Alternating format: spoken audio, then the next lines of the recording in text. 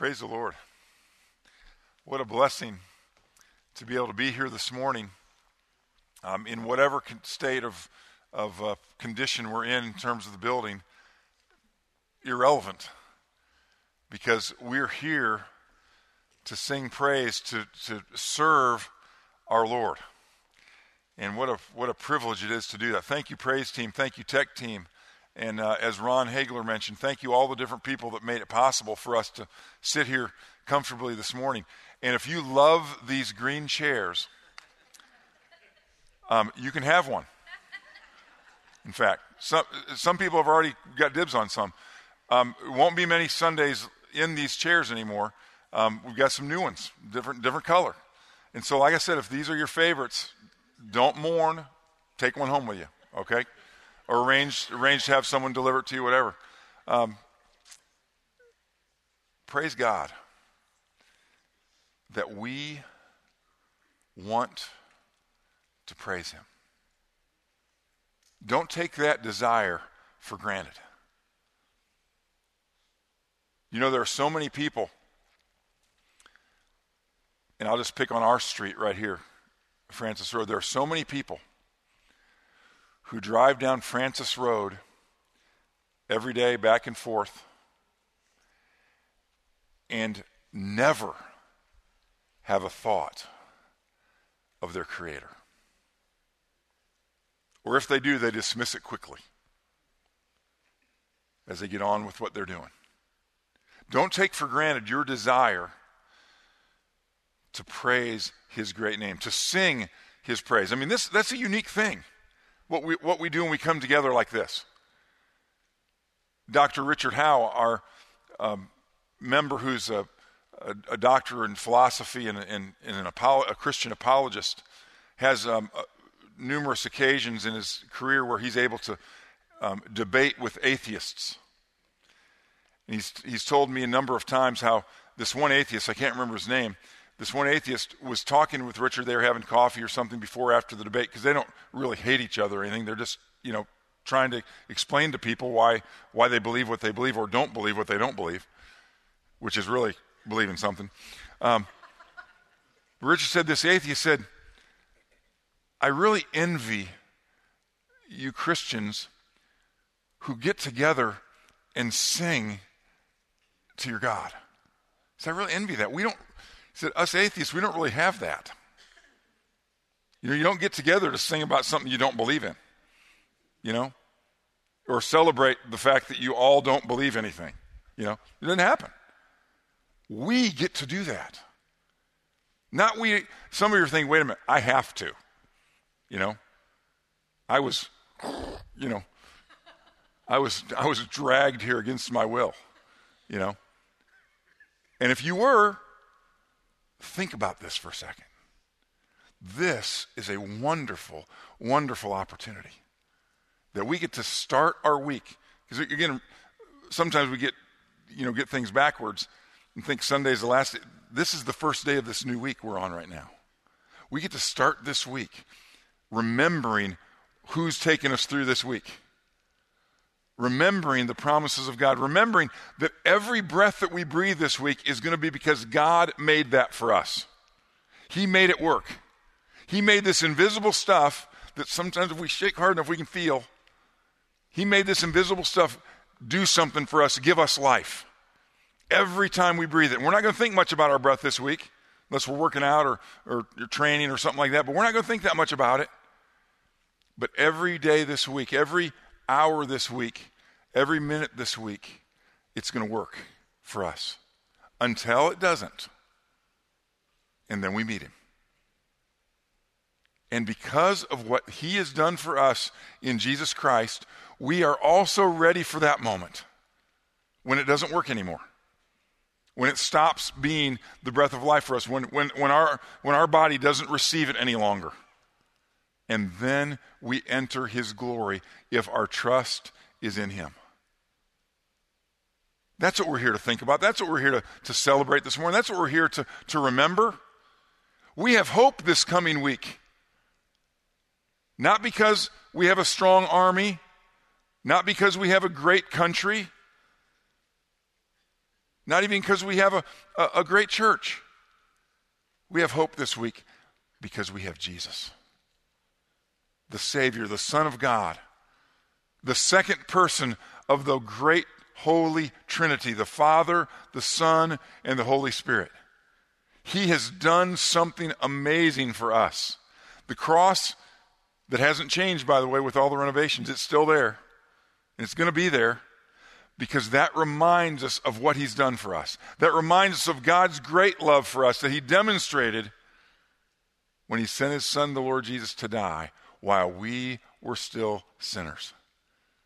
That's what we're here for. That's what this is about. This is a wonderful privilege. Turn in your Bibles to Mark chapter 1, almost to chapter 2 this morning, last section of chapter 1, as we look at this Savior that we have come to worship this morning, that we have come to recognize will guide us and take us through this coming week.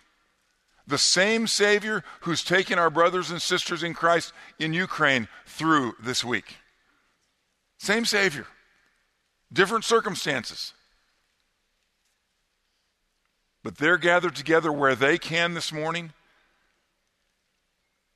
Many of them in different circumstances and environments than they're normally in.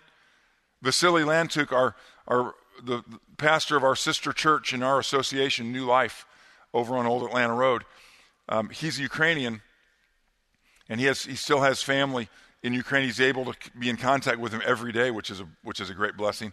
He said that every town, city, village, hamlet, and there's all those sizes in Western Ukraine. He said every town in Western Ukraine is a refugee center. We're hearing about the refugee centers in Poland and Romania and Moldova and different places. And there are millions of Ukrainians in those, and we're a part of that, through Send Relief, through North American Mission Board. We're a part of helping with that. But every town in Western Ukraine is also a refugee center. He said most families have at least one more family in their house right now. In most cases, people they don't know. And those people there are many believers in Christ. Remember this. Over these last 30 years in Ukraine, amazing things have happened. Millions of people have come to Christ. And in those towns, villages, hamlets, cities, there are worship services going on today. Now, they've already had their morning, but they're probably having evening services, worshiping the same Jesus that they're counting on to get them through this week also. And remember, the success of that isn't whether or not we're able to finish this week out. The success of that is knowing that Jesus is going to lead us through whatever his plan for us is. Some of us are here in just dire straits. Things are going on in our lives that are just seemingly out of control, and we don't know how to get it back. Others of us are just cruising. I mean, life is good. It's never been better. And then lots of us are somewhere in between. The same Jesus is going to get us through this week. The same Jesus is going to accomplish his plans and purposes in our lives. He's made the promises. He's shown us the examples. He's given us the testimonies. And we know, remember, the Apostle Paul said this as if we know this in Romans chapter 8. And we know that in all things God works together for good, for those who love him, for those who are called according to his purpose. For those he foreknew, he also predestined to be conformed to the image of his Son. He's doing that this week in all of us, using all of his tools, all of his resources, and he has all of them. He can do it any way he wants. And so if you're in that situation where you're thinking, I don't know how I'm going to make it through, I don't know what he's doing, you do know this. He's doing something. He's doing something in your life. He's not going to let whatever you're experiencing right now, he's not going to let it go to waste. He's going to use it to grow you, and probably not just you, but some others in their faith through your witness, through your testimony, as you walk through whatever it is you're walking through. We're going to see a guy that's going through some of that this morning. Look at verse 40 of Mark chapter 1. And what a privilege to have this book right now. It's amazing. A man with leprosy. Your problems just got a little bit less. A man with leprosy came to him, Jesus, and begged him on his knees. If you are willing, you can make me clean. Filled with compassion, Jesus reached out his hand and touched the man. Amazing. I am willing, he said. Be clean. Immediately, the leprosy left him and he was cured. Jesus sent him away at once with a strong warning. See that you don't tell this to anyone, but go show yourself to the priest and offer the sacrifices that Moses commanded you for your cleansing as a testimony to them. Instead, he went out and began to talk freely, spreading the news. As a result, Jesus could no longer enter a town openly, but stayed outside in lonely places. Yet the people still came to him from everywhere. Now remember what we're doing. We're learning about Jesus. Remember, that was Mark's intent. The reason he wrote the letter, the Gospels, he says in the first verse of the first chapter, he says, here's the good news of Jesus, the Son of God. This is who he is. This is what he does. And one of the things about Jesus that Mark wanted to let everybody know of, Jesus even had the power to cure leprosy. That's a unique disease or group of diseases. And it was specifically mentioned in the Old Testament law how it was to be dealt with. And the way that they dealt with it indicates that in God's view, in his plan, he wanted leprosy, especially for the Israelites, to represent something. He wanted people with leprosy to be representatives, and this doesn't mean that they got leprosy because they were bigger, more sinful than other people, but he wanted people with leprosy to represent what it was like to live in sin. Because in the law, once a person was confirmed to have leprosy, they weren't allowed to live in town anymore. They weren't allowed to live in the house with their family anymore.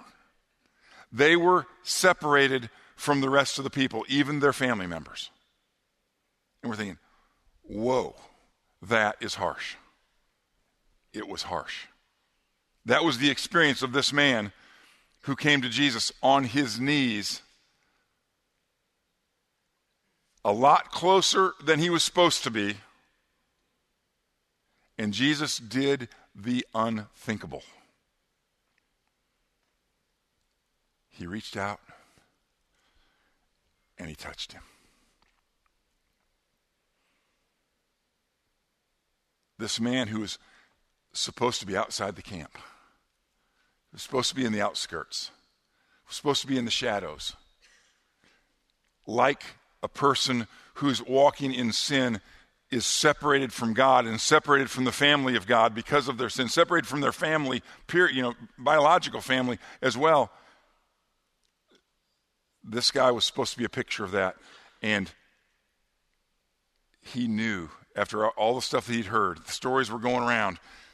Jesus is just getting started, but the stories were going around. And he knew if he got there, Jesus could do it. Would he? He didn't know. He was leprous. Would he? Yeah, he would. The man found out. Not just by what he said, but by what he did. Reaching out to touch him. The first touch he'd had in a long, long time. Probably, we don't know how long this guy was suffering with leprosy. But we know he was desperate not to have it anymore, so it was probably some time.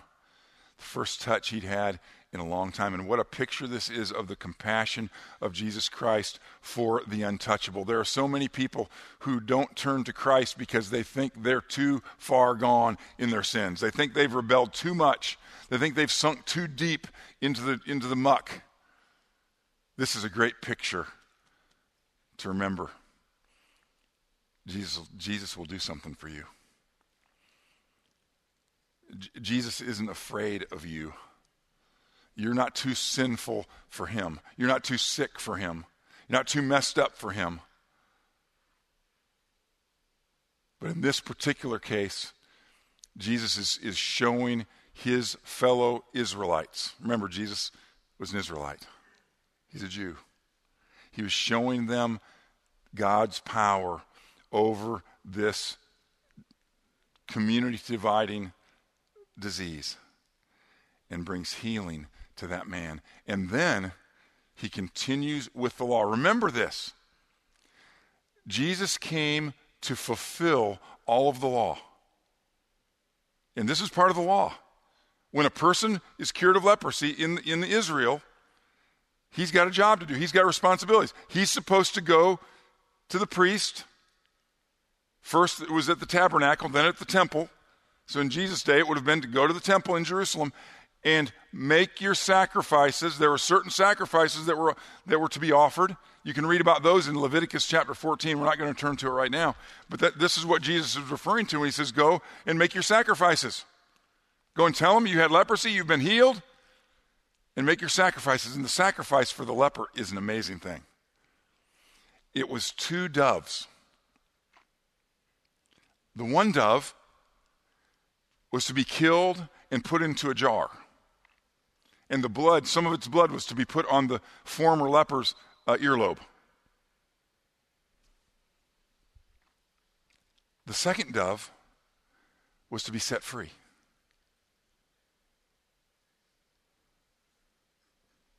What a picture. What a picture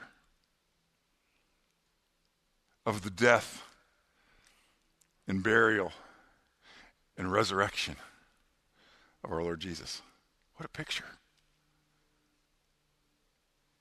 Most of them weren't seeing that. But the teachers of Israel were supposed to see it, and so Jesus wanted the teachers of Israel to hear this testimony. To know there's some guy up in Galilee, up in no man's land, healing people of leprosy and sending them to the temple as a testimony of his power over leprosy. He was the one that was going to fulfill the work of those 2 doves, or the picture of those 2 doves. Now, we don't know if this guy ever made it down there or not. He was too busy disobeying the Lord who just healed him, telling people about it. And we can understand that. We can easily understand that. How excited this guy is. He's back. He can hug his family again. He can go to work again. He can go to synagogue again. He's clean.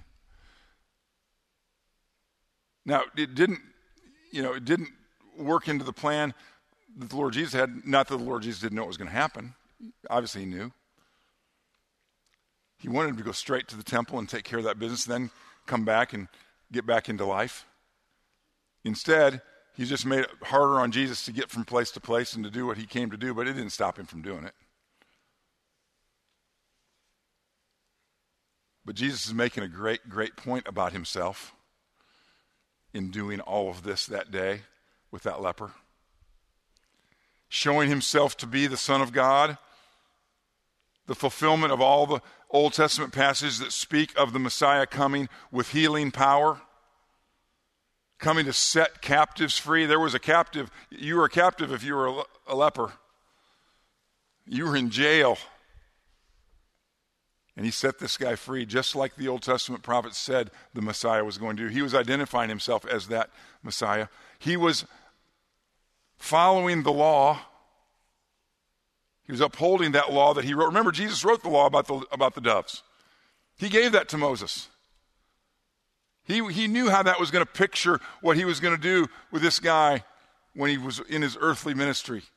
That was still a long time off when Moses wrote the law upon his inspiration from Jesus. Jesus was showing a lot about himself in this particular case. But he was showing, most of all, more than that he could heal a leper. He was showing that he could bring peace back to a man who is separated from God, who is separated from the community, who is separated from his family. He could bring peace. He could restore that man to God. And that's something for us to remember about Jesus. The Jesus that we come together to worship and serve every Sunday morning, and many of us lots of other times in between. He cares about us. He has compassion on us. Oh, he doesn't always heal us the way that we would like him to heal us, in the timing that we'd like him to heal us. He doesn't always do it just like he did in this case. He doesn't always just, touch and boom, it's over. Sometimes he touches and says, I'm going to get you through this in a different way. I've got stuff for you to learn. I've got stuff for you to do. I've got people for you to influence in a better way. And you'll eventually get it. You'll eventually see it, and you'll eventually be really happy. So it would be good for you to go ahead and thank me now. But even if you don't, you're going to thank me, because what I'm going to do through you is really good. Whatever the case, however he deals with us, he cares about us. He's conforming us into his image. He's conforming us to be compassionate people just like he is a compassionate God.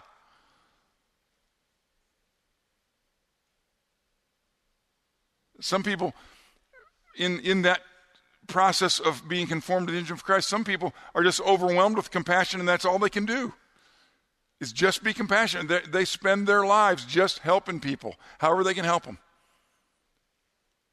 It's an amazing thing. Some of us are like that. All of us should be moving in that direction, because that's who Jesus is. That's what Jesus does. And if he's growing us, we're becoming more and more like that.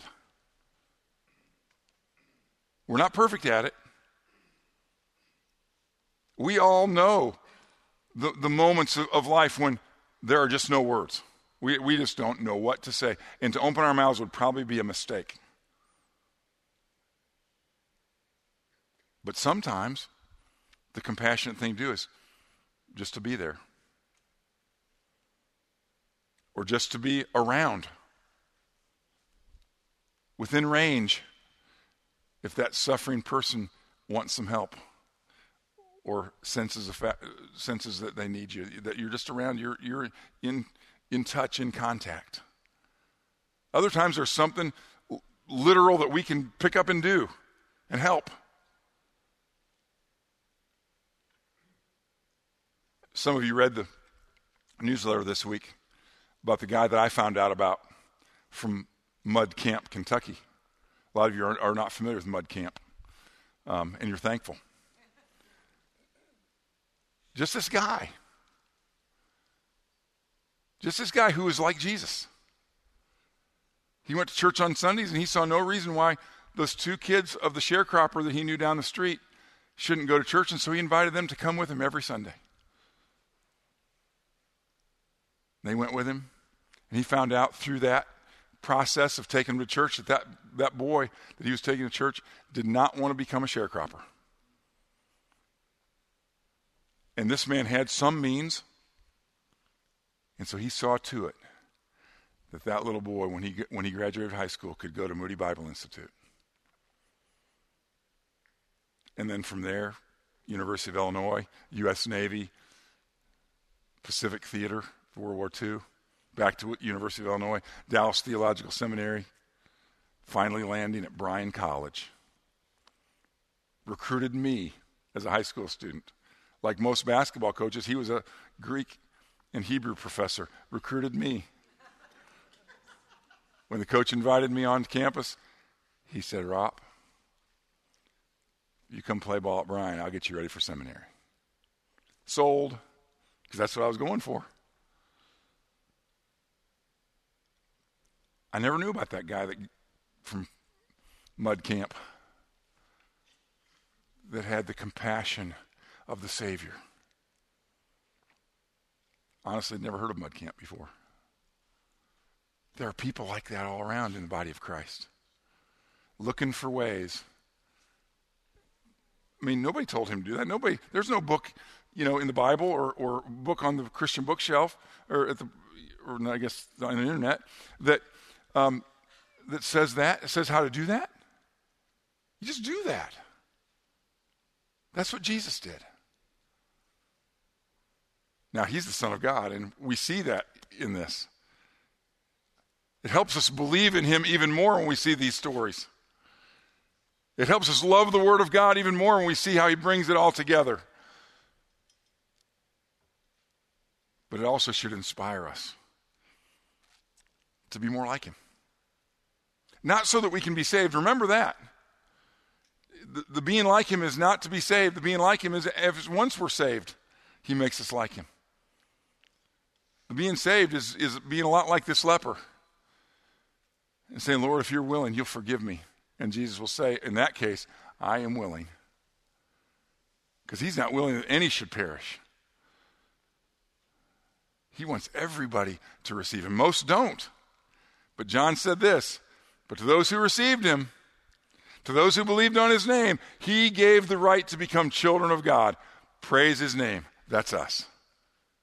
That's you. Even if you haven't received him yet, you can. Because the offer has been made to you. To everyone who calls on the name of the Lord will be saved. You can do that this morning. You can do that here in this room. You can do that where you are online. It doesn't matter where we are because he's there with us. Banner had it. And by the way, if you're missing Kevin and Katie, they're going to be at Wolf Lodge in 6 days. All right, that's what she wanted to tell me. I love these kids. But Banner knew it. Banner knew that Jesus is everywhere. He's watching us. And he's listening to every single person who will finally say, I give up. I can't do this. I can't do this life. I can't earn my way to heaven. I can't make the progress in my life that I want to make. I need you, Jesus. Jesus said, here I am. I'll forgive you of your sins. I'll make you more like me, and I'll give you heaven when it's all over. In my glory. Let's bow together for prayer. Heavenly Father, we're so glad to be here this morning. Oh, we're excited about some new look, some new sound. But we're most excited about Jesus. We're so thankful that you gave us this word to see him, to understand him. And we don't fully get him. It's too much, but we see what your word shows us. We see what he's made around us. And we're just so thankful that we know you. Father, for those who don't, remind them right now, this is the time. This is the time to take this one who healed that leper.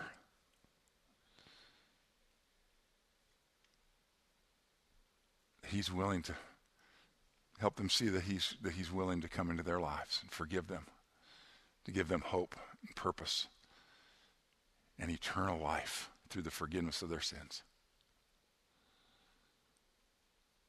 Father, help us. Help us to believe. Then change us.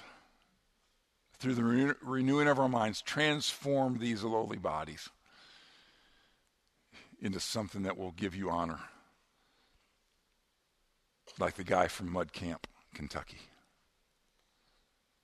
Help us to honor you with these lives, with this breath that you've given us.